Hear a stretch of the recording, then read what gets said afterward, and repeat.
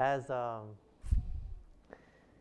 as we begin this morning, and the handouts there in the back, if it can be handed out this time for the sermon. God has been really good to all of us, and we're looking at a whole new good year this year, beloved. Amen? Amen? And it's going to be really a blessed year. If you have your bulletins with you, you can look at a couple things here. First of all, our mission is to believe in the Word of God this morning, beloved. Amen? If you believe in the Word of God, let me say amen. Amen. So we're here to study the Word of God and not to follow tradition, but to follow what the Word of God says here this morning, beloved. Amen? Amen. And tradition can become infallible. It can seem like it's always right. But we need to go based upon church tradition, how things have always been done in church, or what is the Word of God says. We got to do what the Word of God says, beloved, this morning. Amen? Amen? And so in the Bible and the Spirit prophecy talks about the priesthood of all believers, and we're all priests, and we're all ministers of the gospel, right? And how the members are to work and to serve the Lord. We believe that here in this church, that every one of you is a minister of the gospel, beloved. Amen? Amen. Called by God this morning. And so this morning I want to look in the back. I'm starting a new series starting today. And there was a series I did on relationships. Do you remember that a little while ago? On 12 sermons. Loving you as God loves you. On the back there's a new series that I'm starting today about relationship, but between us and our God. Amen? And so it's entitled The Ultimate Love Story. That's the name of the series we're starting. And a series of 12 sermons subtitled The Battle for Your Heart. The Battle for Your Heart. And in this series that we're going to be learning about, we're going to be experiencing and seeing the real love of God as revealed in His Word this morning, beloved. Amen?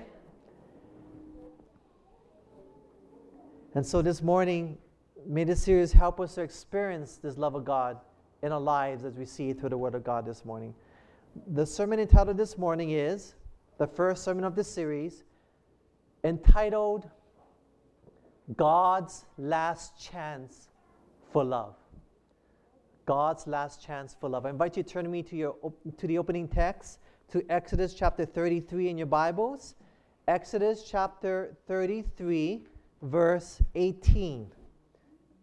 Exodus 33, verse 18.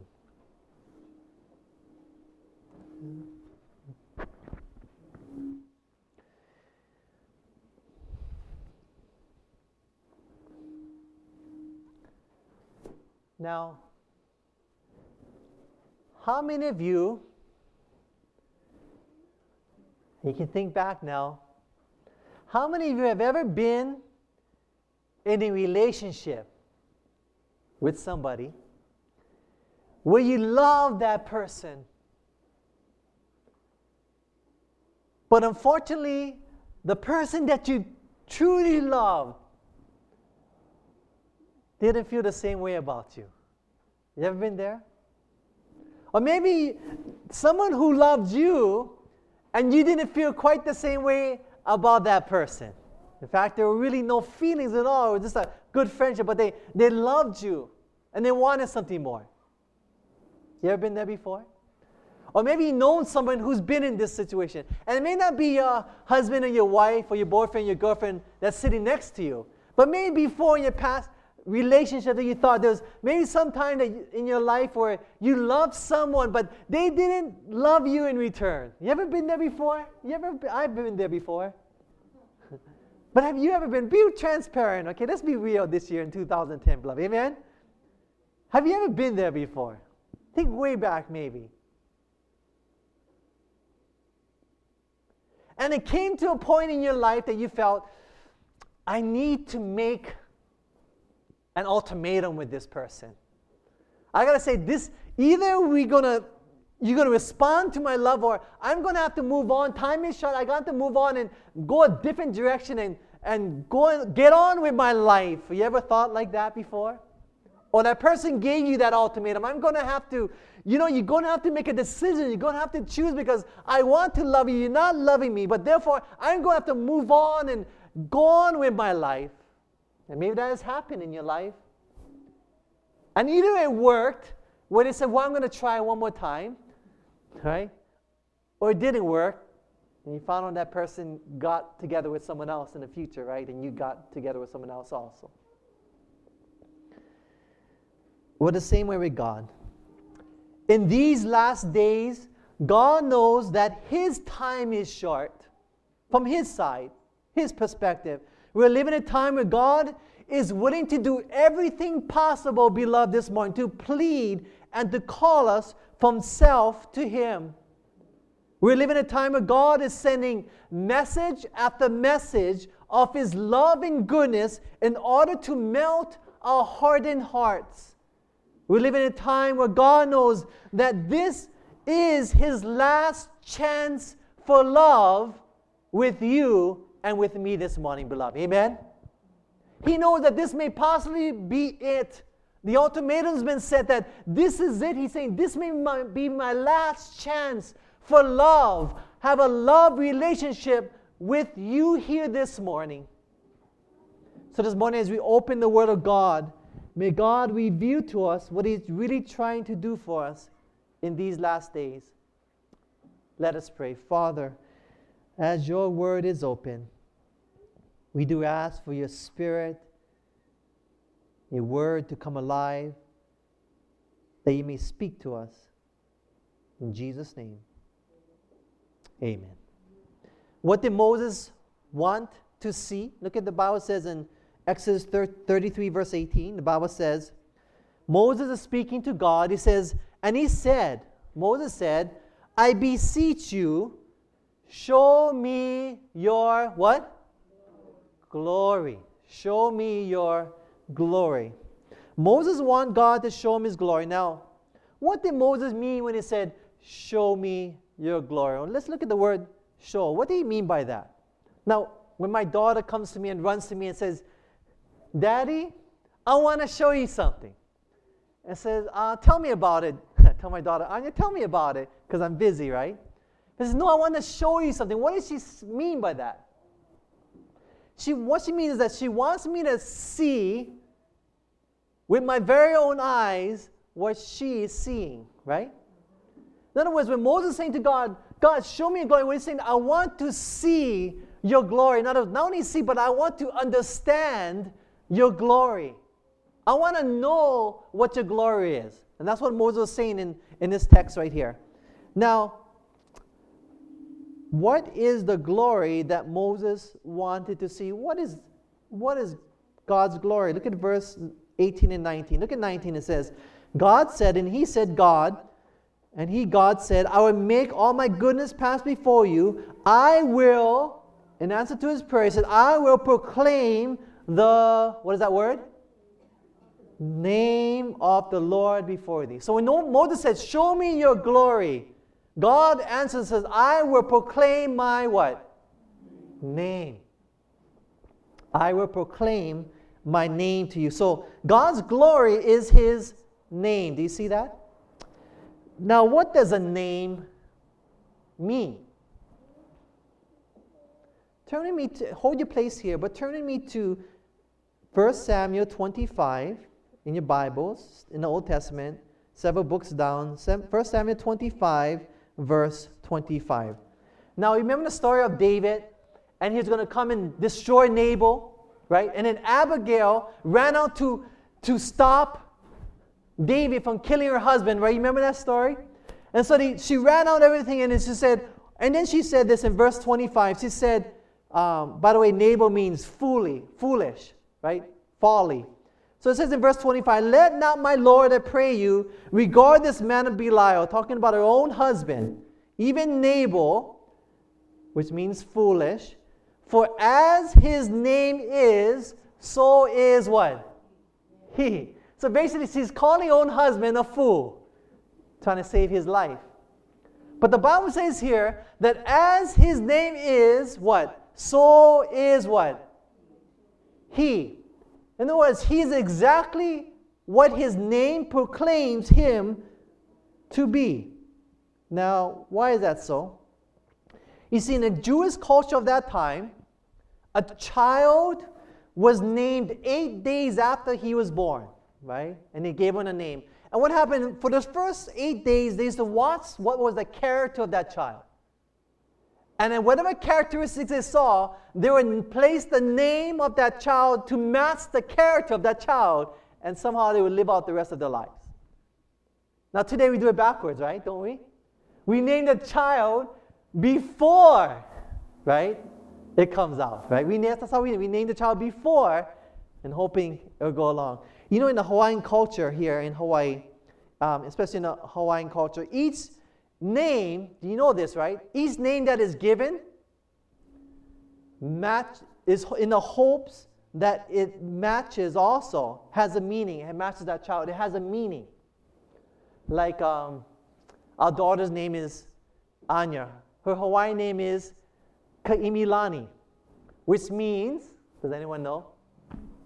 Ka'imi means seeker. Lani means heaven. Seeker of heaven.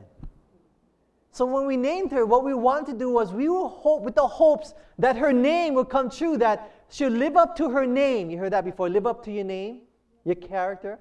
So you live up to the name that she will be a seeker of heaven, right? And so that is the meanings of the names, is our desire that she will live up to her name. And when you think of a certain person, what it is, these are characteristics of a person. A character of a person is a person's name. Example, when you think of certain people, when you hear a certain name, you automatically think of certain character traits or characteristics. Example. Now you share with me. When you hear the name Hitler, what do you think about? Give me some names. Give me some adjectives. What do you hear? What do you think about? Evil, tyrant, death, dictator.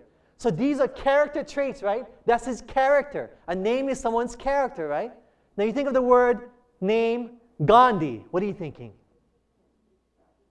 Passion, peace, love. Do you see that? Do you see how a name gives you character traits? So when Moses said, show me your glory, God says, I'll proclaim my name. In other words, he says, I will reveal to you my name or my character or who I am. And that's why if you look at your handout here, on the top of the beginning of the green handout, it says, God's glory is his name. And then God's name, the name represents someone's character. And then, so in other words, if the glory is someone's name and the name is someone's character, then the glory is character. Do you see that? Now look in this to show you some principle from inspiration from Reflecting Christ. Right below that is a quotation that says, the glory of God is his what? Character. So God's glory is God's name. God's name is God's character. Who he is. And that's what we'll be looking at. Turn back with me now. Now we know what God's glory is his character. Let's go back to Exodus chapter 33, where we were at before. And as we go through our Bible study this morning, Exodus chapter 33, verse 18 and 19. So here it is, Moses. What else is God's glory? Notice the Bible says. Moses said in verse 18, show me your glory. And 19 says, and he said, God said, I will make all my what? Goodness pass before me. So another thing about God's glory is that God's glory is God's what? Goodness, according to the Bible, which is God's name, God's character. In other words, it's who God is. God is truly good this morning, beloved. Amen? Our God is a God of love this morning. Our God is full of goodness this morning. And so that's why God says, I will show you my goodness. Now, why do you think? So in other words, Moses was saying to God, God, let me see, after we interpret everything, let me see your goodness. Do you see that?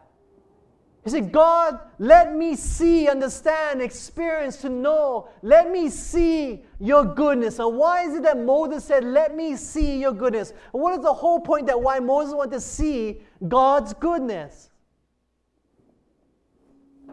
Turn me to Romans chapter 2, verse 4 for the answer. Romans chapter 2, verse 4 for the answer. We looked at this before, but let's bring it in the context of God's glory. Romans chapter 2, verse 4. Why in the world did Moses say to God, show me your glory, or let me see your goodness? What was it that Moses was truly seeking after? Notice what the Bible says here in chapter 2, verse 4. Why was the reason Moses wanted to see God's goodness?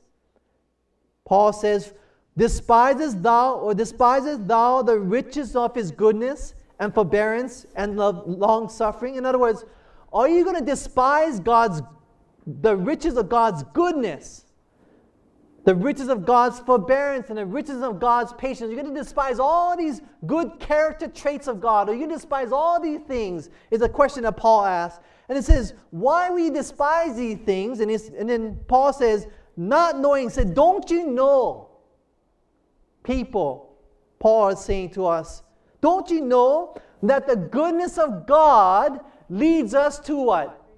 Repentance. Transformation of the life.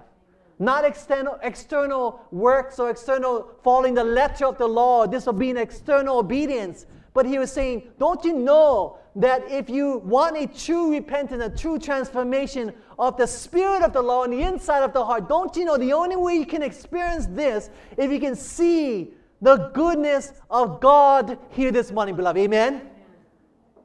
If you only can see God's forbearance toward you, if you only can see God's long suffering toward you, you only can see God's patience to you, if you only can see God's goodness to you, God's mercy to you, God's love for you, if you would see all these things, you would experience what it means to have a transformed life in the love of Jesus Christ this morning. Believe that one saying, let me hear you say amen. Amen?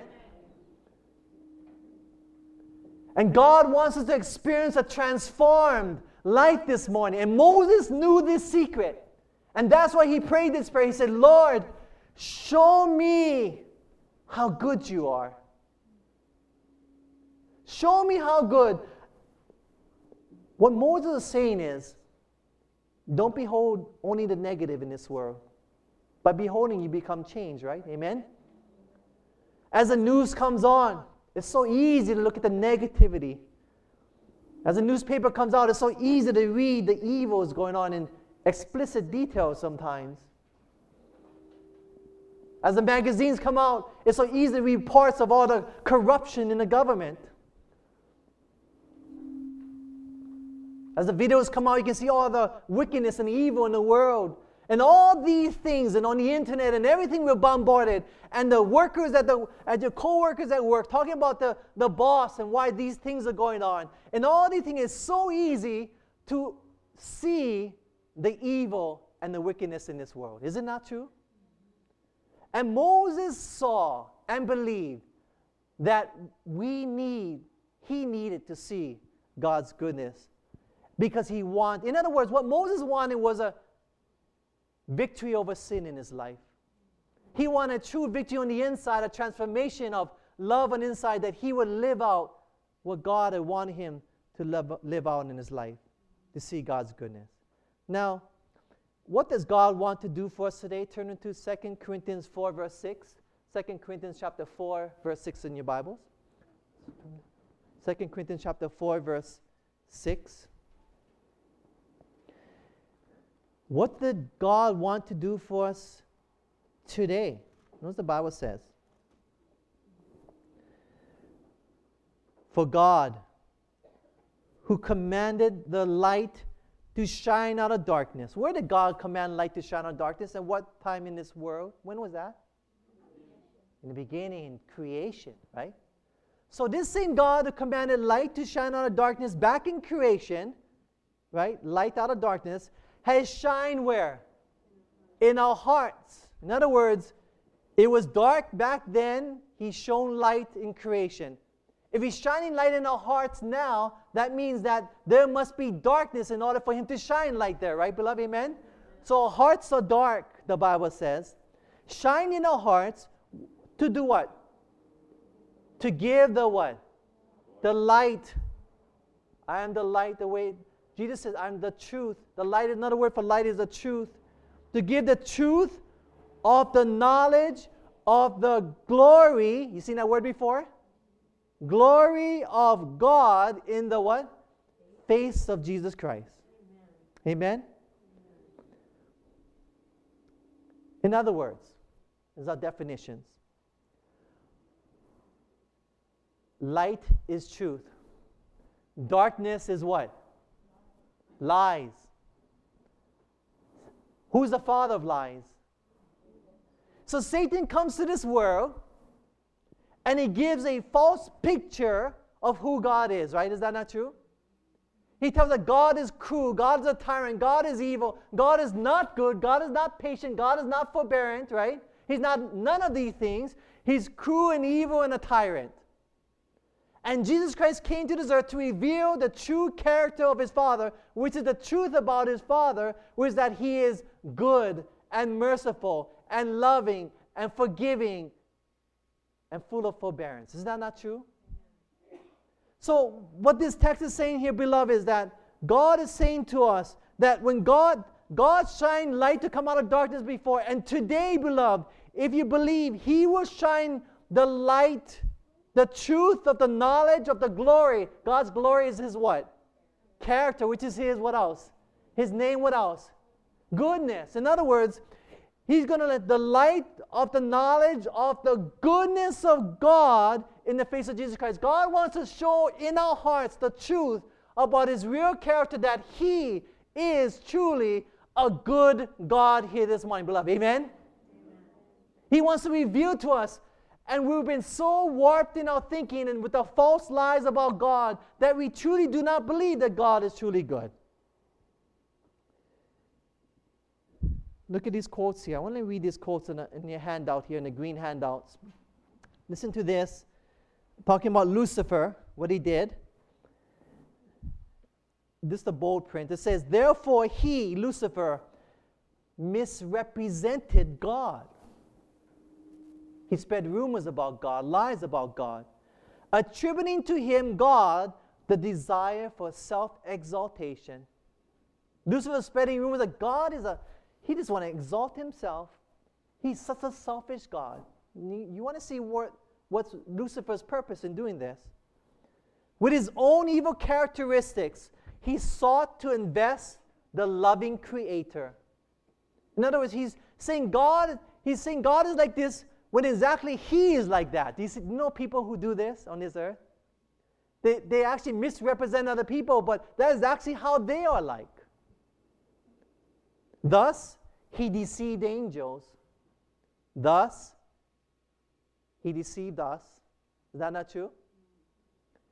He led them to doubt the word of God and to distrust his what? What's that word? Goodness, his glory, his character, his name. Because God is a God of justice and terrible majesty, Satan caused them to look upon him as what? Severe and unforgiving. You ever had thoughts like that about God? Thus he drew men to join him in rebellion against God, and the night of woe settled down upon the world. I want you to notice that Satan is able to get us to join him in rebellion against God based upon how he presents and makes us to believe how God is like. Are you following me? If we see God as a God of goodness and love, we would definitely want to love and to serve him.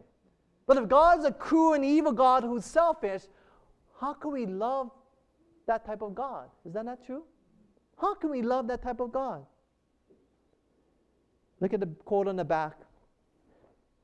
It says, the people, talking about the Jewish church, and there's parallels with God's remnant church in these days, the people whom God had called to be the pillar and ground of the truth have become representatives of Satan. In other words, the Jewish church back then, right before they killed Christ, they had become representatives of Satan. Why? They were doing the work that Satan, desired them to do. What work was that? Taking a course to misrepresent what is that word? Character, glory, name, goodness. Misrepresent the character of God and cause the world to look upon him as a what? Tyrant. My question this morning is this. Have we as the remnant church of God become just like the Jewish church? And my only answer as I think about this answer is absolutely. when I read the Bible, and I don't know about you, but when I read the Bible and I read inspiration and spirit prophecy, and I read what Christians should be like, and I look at us as a church, and I look at what we should be like, and I look at the church, it's like night and day, beloved. You know that's true, right? We do not live what Christians should be living like. We just do not live. God's church is just not living what the Word of God is saying we should be living like. We're not loving each other like the Bible says we should be loving each other. So I'm looking at this and looking at our churches, and I realize it is only a result of the fact that we truly do not have a deep love for God. Are you following me? It's only a symptom, a sign that something deeper is wrong, that we don't have a deep love for God within our churches. Is that not true? And it goes one step further. The reason why we do not have a deep love for God is because we have a wrong picture of God here this morning, beloved. Amen? We do not know who God really is. Now, I want you to think about this. When you think about these words, and this bring up to mind what your thoughts and your feelings are when you hear these words. What do you think and feel when you hear the word money? Money. How many wish you had this more of it out there, right? I mean, you just wish you could have more of it, you could spend more and do more good things with it. I mean, what feelings does it bring to you when you hear the word money? Thoughts? New cars? Nice house? More safety? Form of safety. Okay. Good. So, but in general, people think, oh, I wish I had more money. I wish I had money to do more things and to buy more things and I could be more happy. In other words, we look to money as it can actually solve a lot of our problems. Don't we think that way? I mean, a lot of us, even in the church, right? We think about that. So it brings like good thoughts and happy thoughts and positive thoughts, doesn't it? Money. But tell me what you think when you hear the word God. God. Different to different people. But if our feelings and thoughts and feelings get way more excited when we think of the word money than we think of it when we hear the word God, then something must be wrong with our affections and feelings and thoughts of where it's placed at. Are you following me, beloved, this morning? If we get more excited talking about money and what it can do and all the problems it can solve, and get less excited about when we hear the word God and what God can do in our lives and solving up the problems in our lives, then there's something there that there is a problem about us truly loving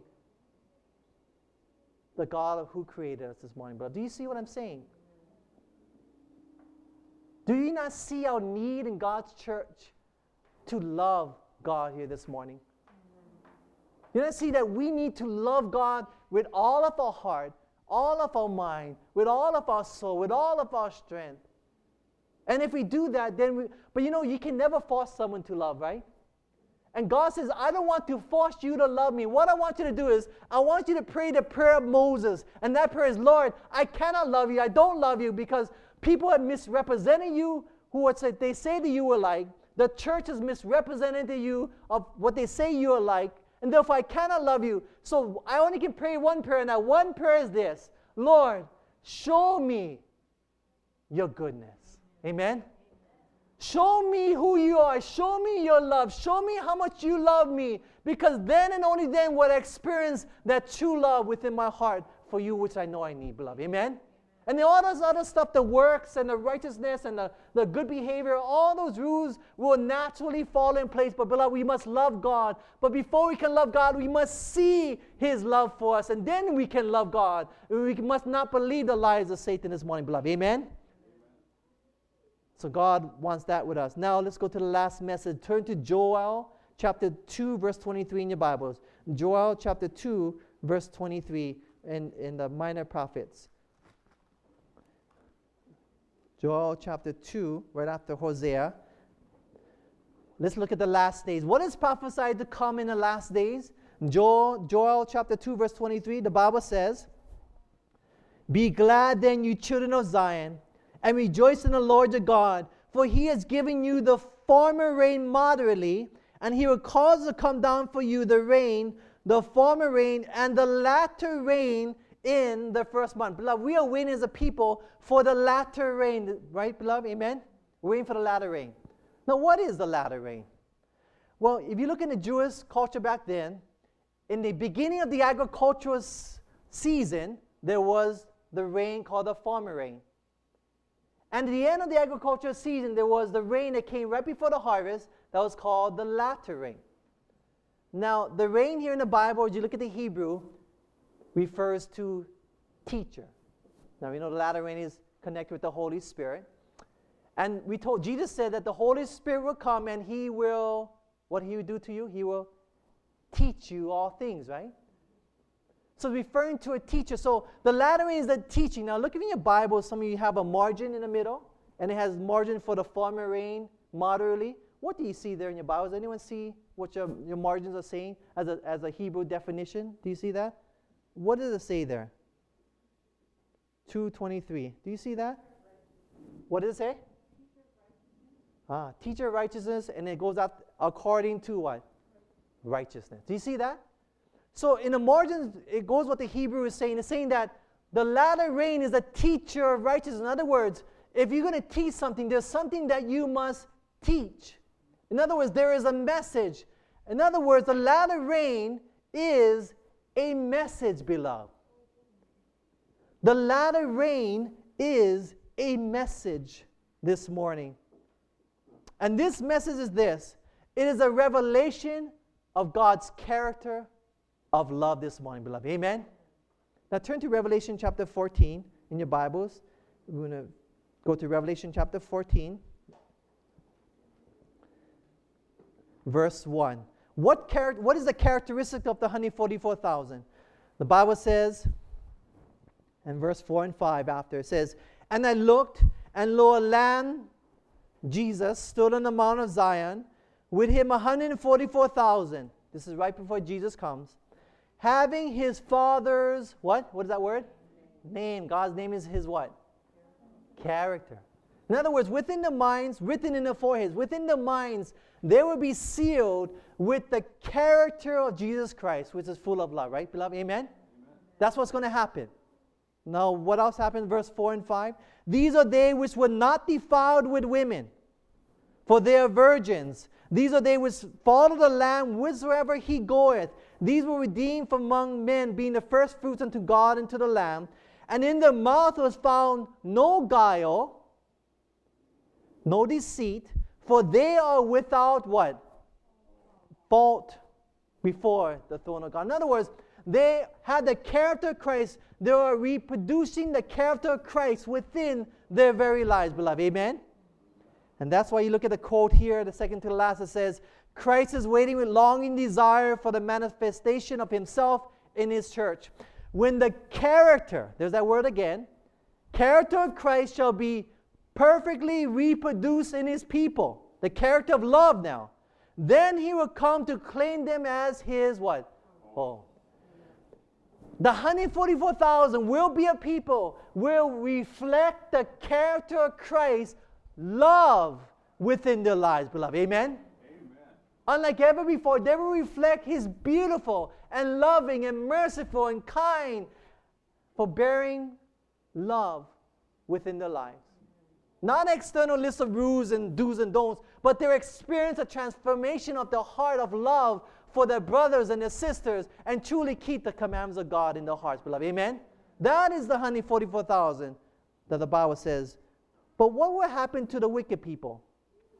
Well, first of all, how is this possible? Look at verse 6 and 7 of chapter 14. The Bible says, "And I saw another angel," the first angel's message, "fly in the midst of heaven, having an everlasting gospel to preach unto them that dwell on the earth." Now look at verse 7. "Saying with a loud voice, fear God and give," what is that word?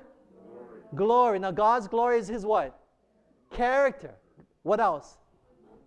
Goodness. In other words, give goodness to God, beloved. Amen? In other words, don't believe the lies of Satan. God is not a tyrant. God is not evil. Believe that God is a God of love, a God of mercy, That is the message of the foundation of the first angel's message. That is a foundation that you must believe the truth that God is a God of love this morning, beloved. Amen? And if you believe that, then and only then first, then will you be able to reflect His goodness to other people, beloved. Amen? You cannot reflect goodness to other people by forcing yourself to reflect goodness to other people. You just cannot do it. You must see God's goodness first. Now look at chapter 16, the next 2 chapters later, 16 verse 9. What would the wicked people not do during the time of trouble, the 7 last plagues in the last days? Notice what the Bible says. And men will scorch with great heat and blaspheme the what? Sounds familiar? They blasphemed the name of God. They blasphemed the goodness of God. They did not believe. They despised God's goodness, His forbearance, and His love. They didn't want to believe that God was really good, which had power over the plagues, the 7 last plagues, and they repented not to give Him, what is that word again? Glory. They would not believe that God is love, that God is good. And that is why they were lost. They would rather believe the lies of Satan that God is a selfish God. God is a tyrant. God is evil. They rather believe those lies. They cannot answer all the questions. Why there's so much suffering in this world? And thus God is an evil and wicked God. Why God don't answer my prayers? They rather believe those lies than the truth of what Jesus Christ said, that His Father God is love this morning, beloved. Do you believe that God is love this morning? Amen. You believe that God is love this morning? Let me hear you say amen. Amen? Amen. Amen. And in Revelation 18 verse 1, this is the last message. What is the last message that God sends to a love-starved world? Revelation 18:1. Notice what the Bible says. And after these things, I saw another angel. Now, the word angel means what? Does anyone know? Messenger. And a messenger has a what? Message. So does a message come down from where? Heaven. Having what? Great what? Power. And what is this message? And the earth was lightened, or the truth, with His what? Glory. You seen that word before? Which is God's glory, is His what? What is God's glory? His character. His goodness. In other words, the last message of mercy that's going to be given to the world is a revelation of God's character of love to you and me. In other words, it's God's last call for love for you and me with Him, beloved. Amen? That is God's last message. Look at the quote on the last part. This is from Christ's Object Lessons, page 416. The last message of mercy to be given to the world is a revelation of His character of what? Love. The last message. What message does it say? What message? The last message. There is no last and another one beyond the last. There's only one last message. And that last message is a revelation, a message from God of the character of God. That God's character is a character of a loving God who loves you with all of His heart. And He will give everything He had in heaven, including His own Son, to save you if you were the only one on this earth. Do you believe that, beloved? That's the message God has for you this morning. That He would do anything. He'll move all of heaven. He would move mountains and transport seas. If we could just get you to see, as Moses, the goodness of God this morning, beloved. Do you believe that? The last message of mercy to be given to a dying world is a message of God's last chance for love with you. Is a message that reveals His character of love. And it is this goodness of love that will lead us to repentance and prepare us for the last days that is soon to come upon us as an overwhelming surprise. This morning, this may not only be God's last chance for love with you, but this may be your very last chance for love with God also. So, beloved, why don't you just surrender to His callings for your soul? Why don't you just give in to His chasings for your love? Why don't you just give in for His pleadings for your heart this morning? And if this is your desire to respond to God's last chance of love for you, then why don't you make a commitment to Him by raising your hand with me this morning? Amen. May we see God's love this morning. Our closing hymn this morning is 195, Showers of Blessing. 195, Showers of Blessing.